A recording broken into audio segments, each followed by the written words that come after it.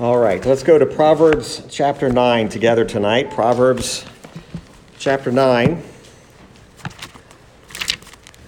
And we're going to be looking at just Proverbs 9, verse 12. Just one verse tonight. Very unusual for us, but just one verse. Proverbs 9, verse number 12. And we will consider the subject of the scorner from Proverbs 9, verse 12.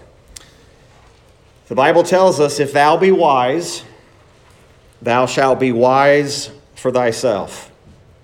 But if thou scornest, thou alone shalt bear it. Those words in verse 12, really there are two defined statements. We have the one that is spoken of about the person who is wise, and one that is spoken regarding the person who scorns. We see for the wise, it says, thou shalt be wise for thyself. But for the one that scorns, or the scorner, thou alone shall bear it. And it's really the idea of what the scorner is bearing is really what our thought is going to be tonight. What is the scorner bearing? We could say tonight that it is true, and I think all of us would agree, that nobody else can live your life for you. No one else can live your life for you. None of you can live your life for me. We all make our own choices. We all make our own decisions. And those decisions and those choices that we make are what we often refer to. They are for better or for worse. No question. We could go around this room tonight and say, how many of you have made a bad choice, a bad decision at some point in your life? And we would all say, certainly have. And then I might ask a further question, how many of us made a bad decision because we refused counsel? The refusal of wise counsel often and almost always certainly leads to the consequences of rejecting wise counsel. Not all counsel is wise. One of the great dangers that believers get into sometimes is seeking counsel from a non-believer.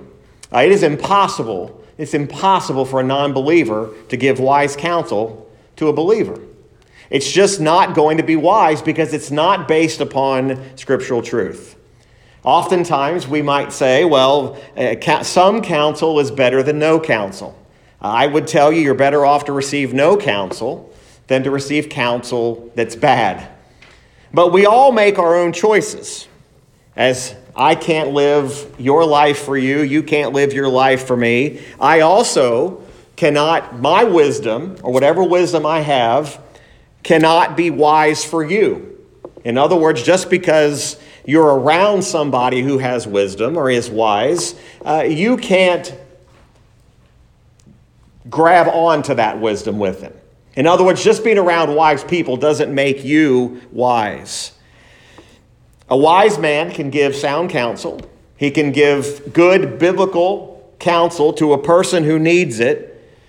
And we might be sharing in the benefit of that. We might say, I heard somebody give really good counsel today, but that man who gives the counsel or that woman that gives the counsel cannot make the people that are listening take that counsel and apply it. In other words, you could hear it, you could know it's wise, but nobody can make you take that counsel. Now, what is it called when a person hears wise counsel, disregards it, maybe says, cast it away, says, I don't need that? We would refer to that as counsel that is being spurned, or we might use the word being scoffed at. In other words, there's a reason that wise counsel is not being accepted. That would be to scoff at counsel.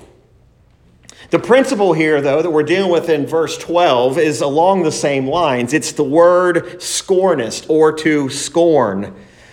Throughout the scripture, that phrase or that word scorner or scornest or to scorn, there are a number of references. And almost in every case, the scorner is referred to as a person who scoffs or refuses or rejects the things of God. So for argument's sake tonight, the scorner is a person who scoffs at the things of God. A scorner is an individual who, because of his or her own pride, scoffs at godly counsel.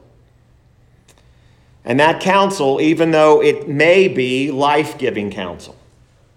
You know, there is counsel that's life-giving.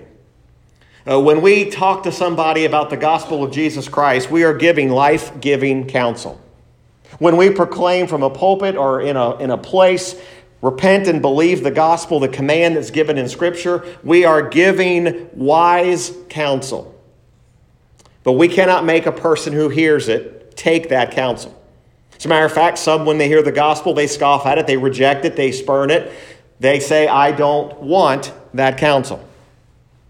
So the idea here tonight, and what Proverbs is saying in just this one verse, the consequences of a man's conduct, the consequences of what a man does, whether they're good or bad, that reflects back on him. In other words, if a man rejects your counsel and you're giving wise counsel, it does not reflect badly on you, it reflects badly on that person. And this is important because as we go along here, we're going to see how this happens. We need to first keep in mind that God is not profited by us. In other words, God does not gain more value because of who we are or what we do. He is above anything. We can't harm God in any way. Now, that's a thought to think about. You cannot harm God in any way. You cannot harm God's counsel. But we can be guilty of using that counsel and thinking that somehow that counsel is ours. Now, a man who uses and submits to wise counsel is a tremendous blessing. There's no question about it. Our church needs wise people. Our church needs people who are completely submitted to Jesus Christ and the wisdom that He provides. We need that. Every church needs it. And it's a blessing to a church. You go into a church where there is a lack of wisdom. There is a lack of understanding, and you will find that it becomes a stumbling block. But notice again what it says. If thou be wise, thou shalt be wise for thyself. Here's the principle. Wisdom is primarily for your own advantage. Now, we're going to talk about that. It's for our own advantage. The scorner on the opposite side, instead of being a blessing to a church, the scorner is what we'll refer to as a grief to the church. Or we might even say he becomes a stumbling block. But notice, again, the principles here. If you're wise, or if thou be wise, thou shalt be wise for thyself. But if thou scornest, thou alone shalt bear it. Bear what? The consequences of scorning. In other words, that person who scorns wise counsel alone brings hurt.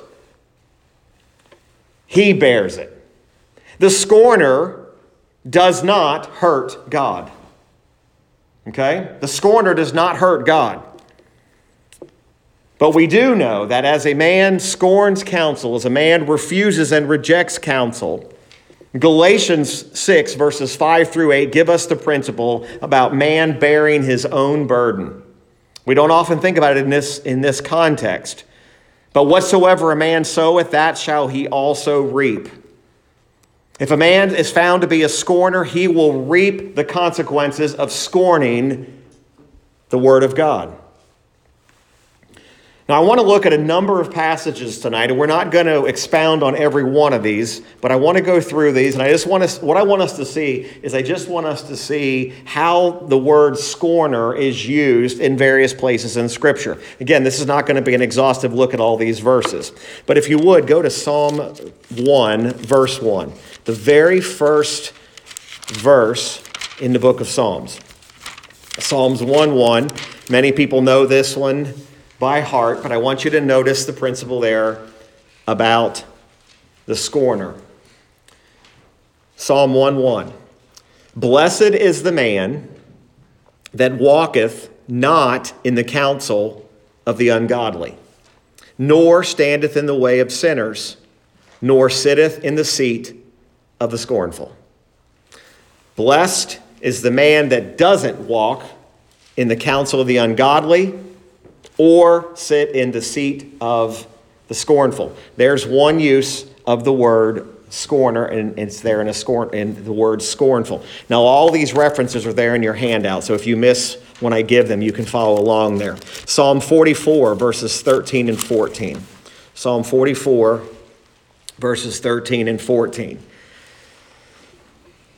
This is in reference to being cast off by God, so this will make these two verses make a little bit more sense. Again, it's difficult when you just go to these verses and don't expound on them much. Verse 13 says, "Thou makest us a reproach to our neighbors, a scorn and a derision to them that are round about us. Thou makest us a byword among the heathen, a shaking of the head among the people." Psalm 79:4. Psalm 79:4. Very similar to what we just read here. We are become a reproach to our neighbors, a scorn and a derision to them that are round about us. Psalm 123, Psalm 123, verse 4.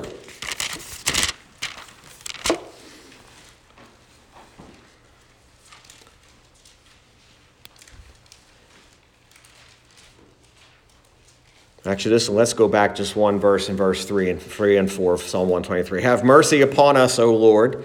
Have mercy upon us, for we are exceedingly filled with contempt. Our soul is exceedingly filled with the scorning of those that are at ease, and with the contempt of the proud." And then Proverbs 122.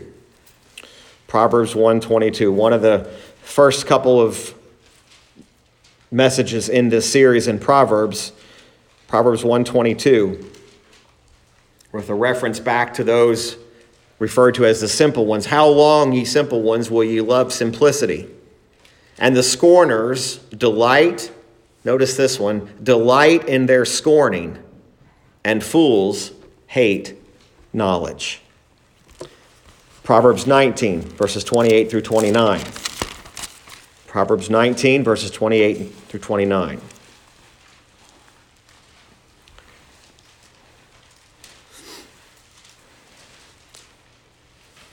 "An ungodly witness scorneth judgment, and the mouth of the wicked devoureth iniquity. Judgments are prepared for scorners, and stripes for the back of fools." And then the last one we'll look at will be 2 Peter. So one New Testament reference here. There are others, but this is the one I thought was appropriate for tonight. 2 Peter chapter 3, verses 1 through 5. 2 Peter chapter 3, verses 1 through 5. Now this is a different word, but it's the same meaning here. "The second epistle, beloved, I now write unto you, in both which I stir up your pure minds by way of remembrance, that ye may be mindful of the words which were spoken before by the holy prophets, and of the commandment of us, the apostles of the Lord and Savior. Knowing this first, that there shall come in the last days scoffers, walking after their own lusts, and saying, Where is the promise of his coming? For since the fathers fell asleep, all things continue as they were from the beginning of creation. For this they willingly are ignorant of, that by the word of God the heavens were of old, and the earth standing out of the water and in the water, whereby the world that then was, being overflowed with water, perished. But the heavens and the earth, which are now by the same word, are kept in store, reserved unto fire against the day of judgment and perdition of ungodly men." So what we see here in these various texts, and we see this use of the word scorning, We understand that when Proverbs is referring to here and talking about here, is he's saying there is a difference between the wise man and the scorner. Obviously, we know that. We understand that a wise man compared to a scorner. But if you see it again, and you notice very carefully as we consider this verse again, the scorner, if thou scornest, thou alone shalt bear it. Whatever a man does with the doctrines of Christ, whatever he does with the doctrines of wisdom, he or she alone shoulders the entirety of the consequences. So a man that scorns at the things of God is a man who will suffer the vengeance of an offended God, not a hurt God. Okay, that's why I said in the beginning, not a hurt God, an offended God. Not human offense like we think about when we get our feelings hurt.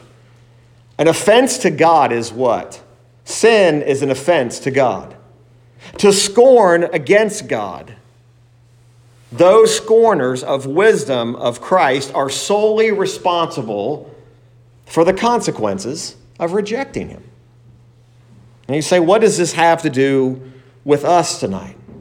Well, we need to think about and consider that if you scorn wisdom, you scorn wise counsel, you will ultimately only hurt yourself.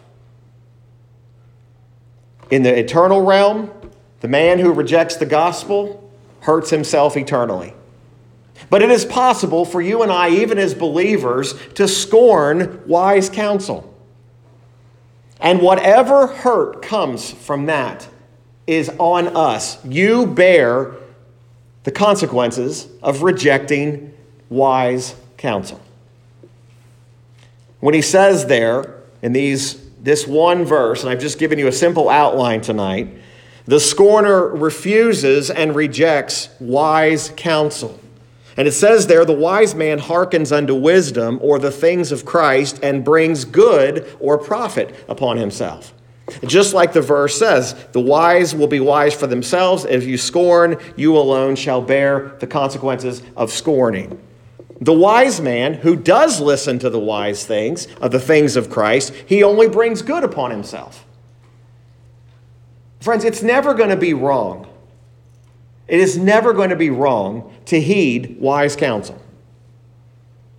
Now, sometimes we treat counsel this way. We say, yeah, that's very wise, but I think I'll go my own way.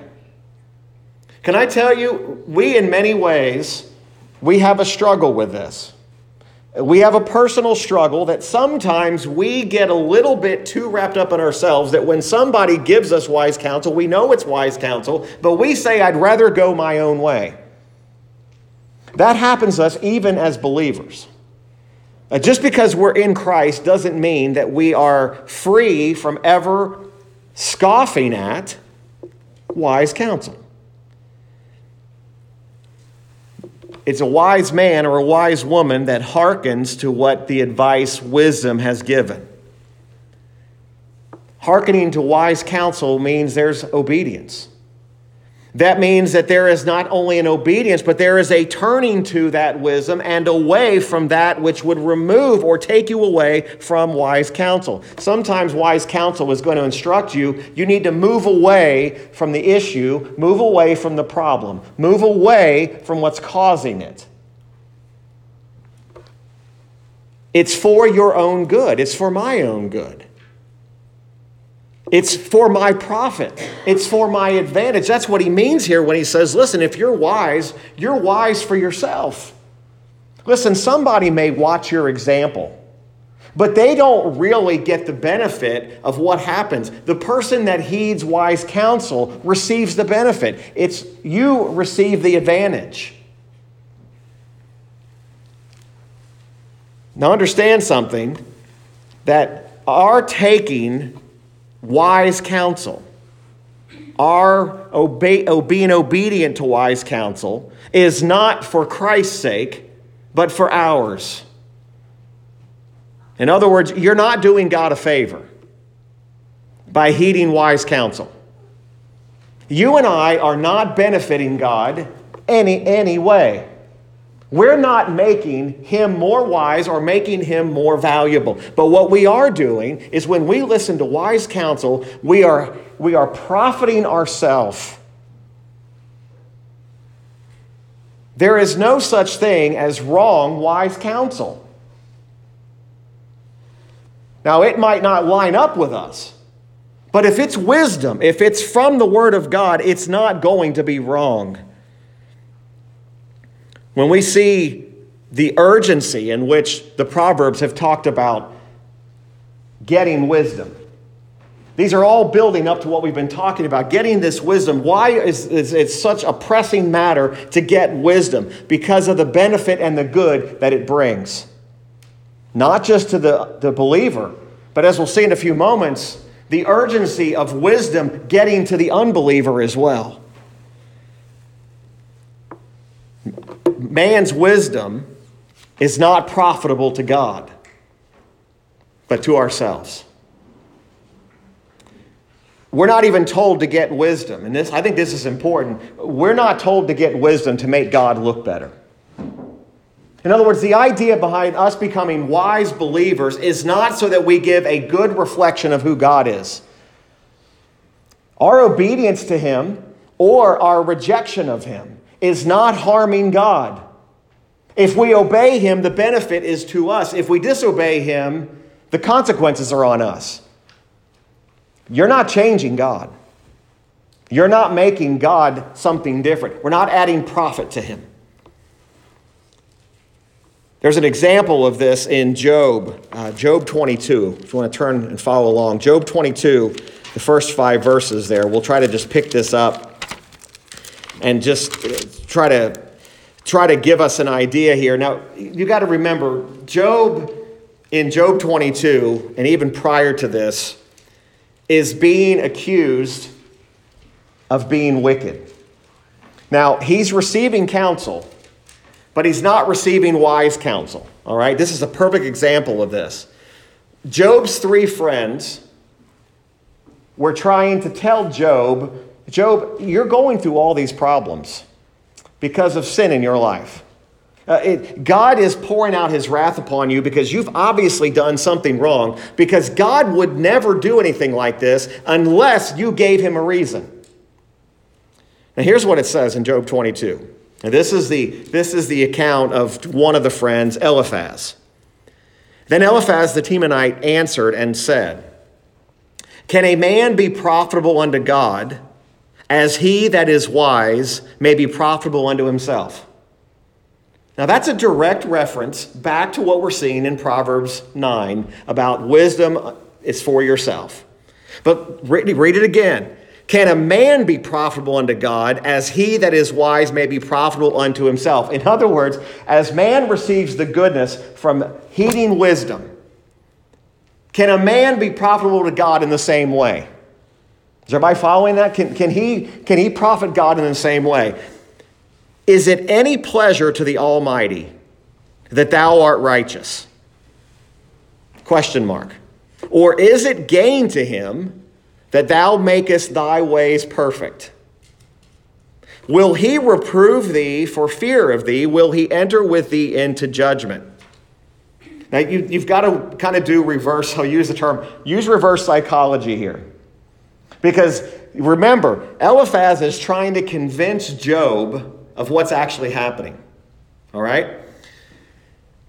But then notice his counsel in this particular section winds up with this. Is not thy wickedness great, and thine iniquities infinite? And then he reminds Job of his sin.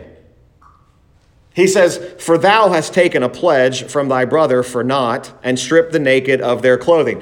This goes into a much deeper thing, but he talks about in verse 9, "Thou hast sent widows away empty, and the arms of the fatherless have been broken."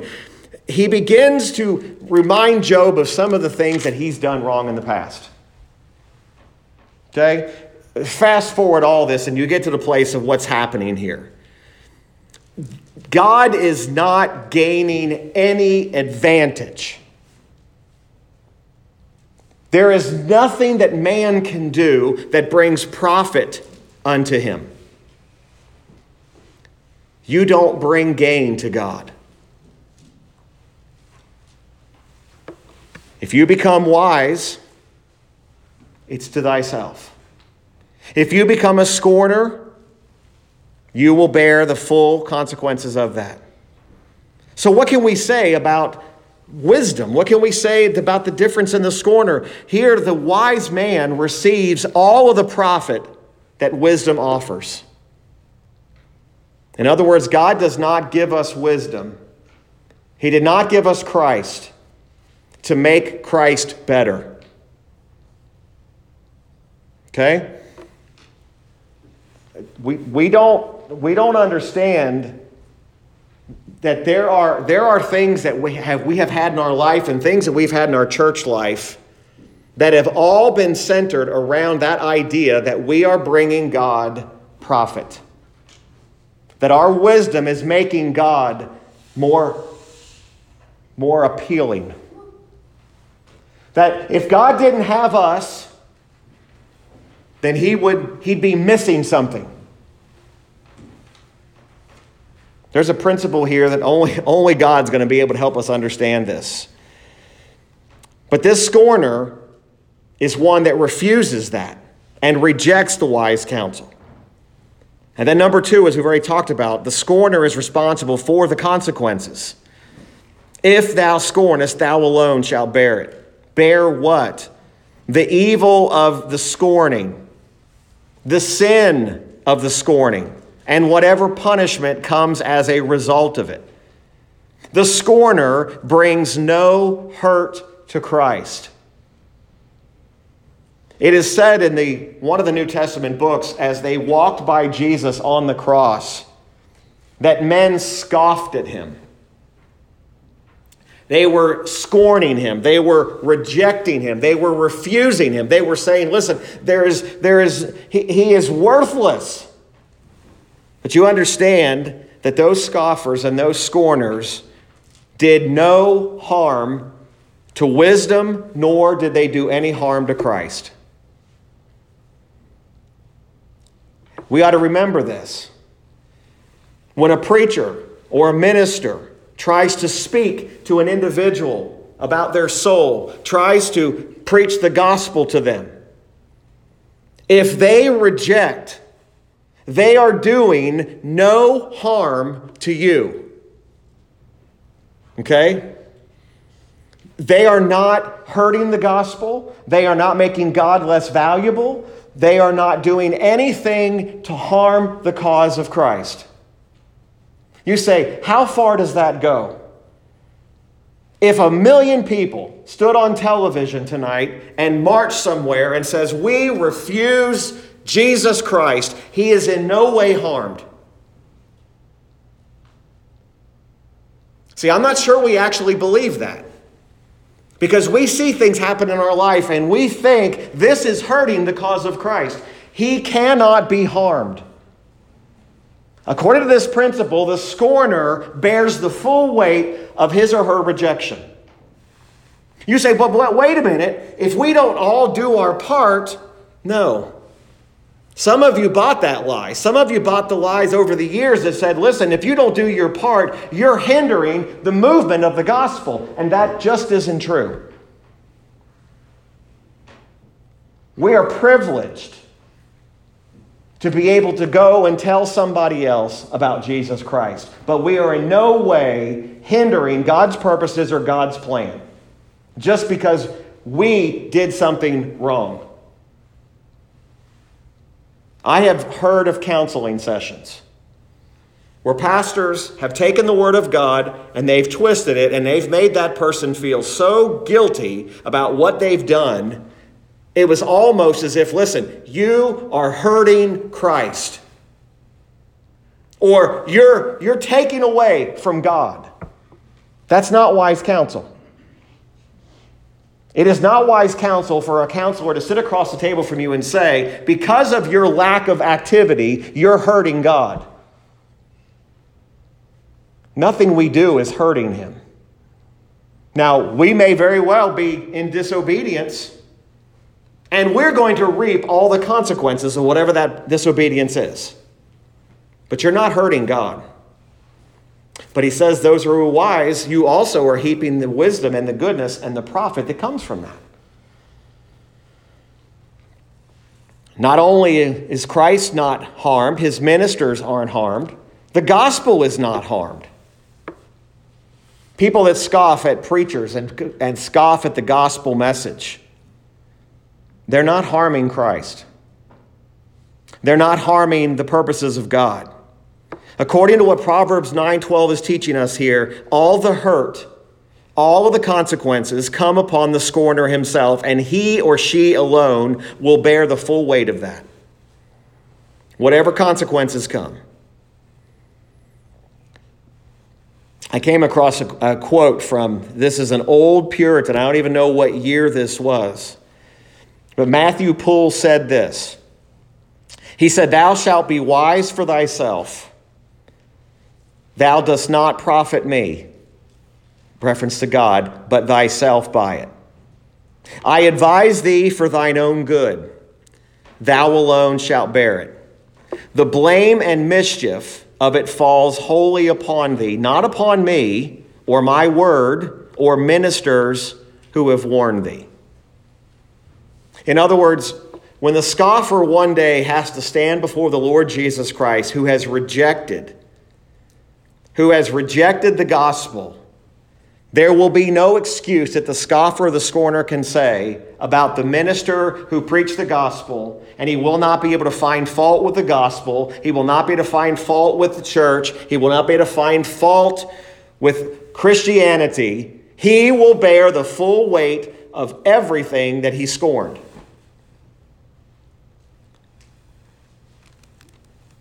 Over in Proverbs 8, so just a chapter back from where we are now, Proverbs 8, we came across this in verses 32 through 36.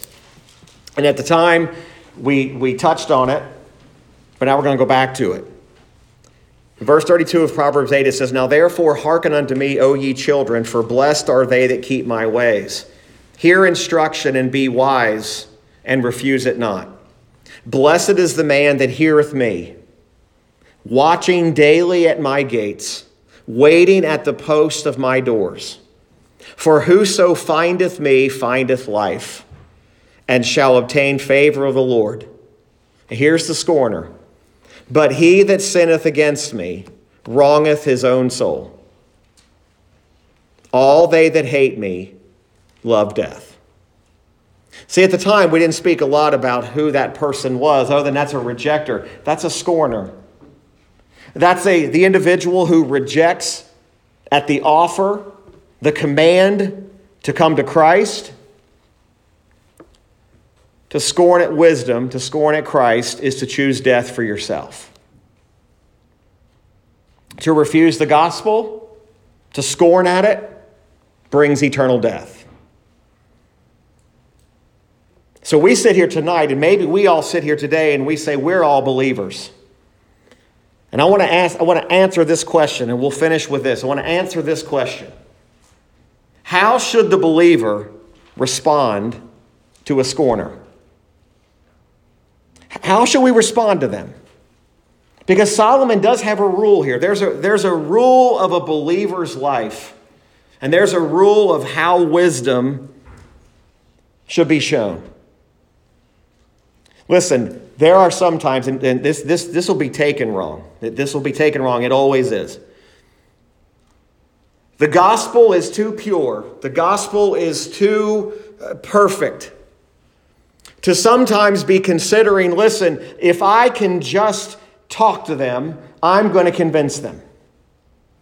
I'm telling you right now, there are scorners and scoffers that no matter how many times you give them the gospel, no matter how many times you talk to them about the things of God, they are never going to receive your counsel. Now, that doesn't mean that we stop. If I stopped right there, you'd say, that sounds like you're giving up. That's not what I'm saying. But when you're dealing one-to-one with a person who is rejecting your counsel entirely, I want you to listen carefully. They don't want anything to do with it. They're basically telling you, listen, why don't you just take your religion and throw it away? Just get rid of it. Can I give you a little suggestion about what you might do? You might Instead of trying to continue to beat something where somebody is saying, I don't want anything to do with this, why don't you pray for a more favorable time to when they might actually receive it? Folks, some of you, and myself included, were so ingrained in our head that you just, if the person won't listen, just back up and go back in. Back up and go hit him again. Back up and go hit him again. Back up and go hit him again. And if you don't do that, you don't love their soul. That is not Bible truth. It is not Bible truth to stand on somebody's doorstep and hit them over the head with the Bible. If they say, I don't want it, at some point you got to say, wait a minute. I'm not giving up on that soul, but I'm also realizing that right now, this is of no benefit to them. It's not benefiting them at all. But God may provide a more favorable opportunity. Now, this will really hit home if this happens in your home. See, the difference is we often think about preaching the gospel to total strangers. But what we're actually doing is we're probably missing the more obvious evangelism opportunities, people that are very close to us and people we come in contact with all the time. We think evangelism is just going out and handing tracts or talking to people who we've never met. Nothing wrong with that. The scoffers there, most times the scorners, they will walk right by you and you'll never see them again. But there are people that God brings in our life that one time they're a scorner, and then suddenly one day you find out the Lord got a hold of them. You realize the Apostle Paul was a scorner.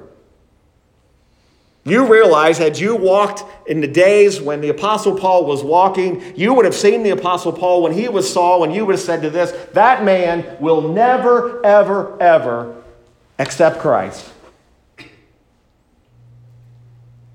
But Christ had other plans for that man. Like I said, some of you grew up in a situation where you were taught that if you don't talk to so many people, speak to so many people, and try so many times that you're a failure and you're hindering the cause of God, you're hindering the cause of Christ, and God somehow is now lessened because of you. That's not the case. Every man is accountable for his or her own choices. It doesn't matter what the circumstances are. It doesn't matter what the situation is. If I have a problem as a believer and I come to you as another believer and I'm seeking wise counsel and you give me wise counsel and I say, you know what, I'm just not going to take that, whatever the consequences are, they're on me, not you. Folks, let me just be very transparent. I've given counsel to people before, not necessarily here, who took it, ignored it, and there were direct consequences because they ignored it. It wasn't because I was some kind of a prophet or because I knew something they didn't know. It was a biblical truth. I gave them a biblical truth. They looked at it and said, yeah, but, and they went and did their own thing, and the consequences were almost immediate. I'm not responsible. You're not responsible for people's bad choices after you've given them wise counsel. And there are people today that are beating themselves up because someone, a loved one, did not take their counsel. It is not on you. And I'm telling you, that guilt runs a lot deeper than what a lot of us will admit tonight. We think about it all the time. We think, I could have done something better. I should have presented the gospel better, as if we lessened the gospel because we didn't know. It is on the scorner who says, I want nothing to do with your God. I think it's important because there are so many Christians walking around today who are beating themselves up, holding themselves responsible for somebody who scorned the gospel that they tried to give to them. This principle ought to be posted somewhere where you remind you are not responsible for somebody else's rejection of God. So often you hear it. Well, did you say this? Did you say that? Did you talk right? We're not the ones hindering because we're ultimately not the ones saving. No man in himself has ever convinced a sinner to come to Christ. It is only because the Lord Jesus Christ burst into that man, opened his eyes, opened his ears, opened his heart, and that man became a willing soul. I've watched horrendous demonstrations of the gospel being given. I've given horrendous demonstrations of the gospel only to watch a person come to Christ. And you step back and you say, wow, it honestly does. It has nothing to do with me. I was going down the plan of salvation and I missed step 3 and 4, and somehow they still came to Christ. Because I didn't hinder God. This wisdom, this counsel, this last thing there in your handout, I came across the quote. I thought I'd share it with you, and it was valuable to me. From Matthew Henry, says, there is no true wisdom but in the way of Christ, no true life but in the end of that way. Here is the happiness of those that embrace it. A man cannot be profitable to God on his own, and that is for our own good. Observe the shame and ruin of those who slight it. God is not the author of sin, and Satan can only tempt, he cannot force. Thou shalt bear the loss of that which thou scornest. It will add to thy condemnation. Not a one of us wants a man or woman to be condemned, but we also understand we cannot be held accountable and feel guilty for someone else's rejection. I hope we'll get to the principles. I hope we'll understand really what the truth here is. Too many Christians have found themselves absolutely paralyzed because they feel responsible and they feel guilty for what somebody else refused to accept. All you can do is give the gospel.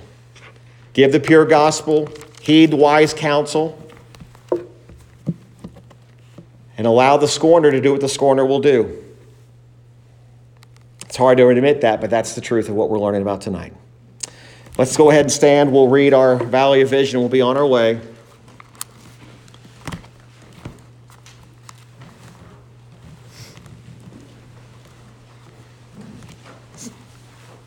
It's just simply entitled Openness.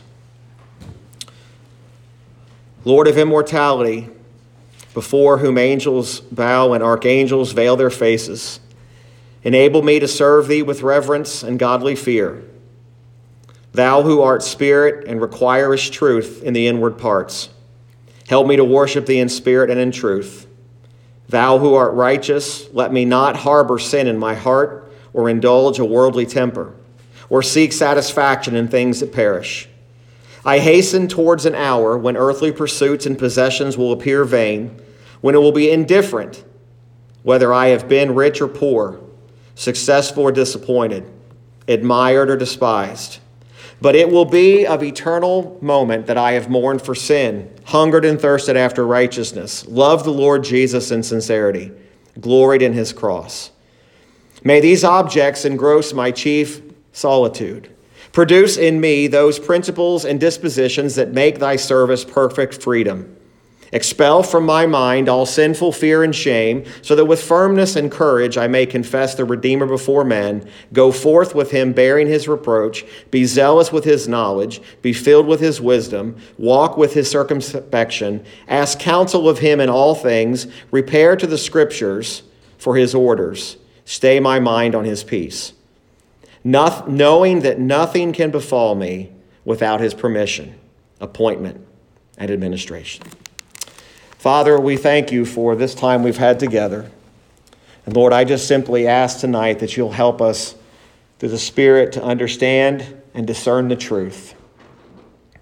And Lord, I don't know what the issues and situations may be even amongst this group tonight, but Lord, I know my own thoughts in this, and I know Lord, there have been struggles even in my life regarding these principles. And Lord, I thank you for that. I thank you for bringing those to my remembrance. But Lord, I also pray that maybe tonight you've brought that to remembrance of someone here. Lord, maybe it has been a struggle for them in this area of guilt, in this area of feeling responsible for somebody who's rejected the gospel that they've so faithfully tried to preach and teach. Lord, may we pray for an opportunity May we pray for an opportunity to speak to the scorner when maybe they'll be more receptive to the truth. But Lord, we also ultimately know that without the Holy Spirit of God making a man willing, there is no argument, there's no debate, there's nothing we can say, there's no way that we can frame it that makes a man or a woman heed wise counsel. Lord, I do pray that you'd help us as believers. When we need help, we need counsel and advice, that we would seek out those who are in Christ, and that we would be willing to heed it, that we would not just reject it because it doesn't line up with our thoughts, but may we understand that wise counsel is for our own good, for our profit. Lord, I do pray that we would be men and women who desire wise counsel in our lives. Father, go with us now. I pray that you will prepare our hearts for worship on Sunday. And Lord, may we desire to truly magnify Christ with all of our life. Dismiss us now with thy blessing. And it's in Christ's name I pray. Amen. All right. Thank you so much for being here.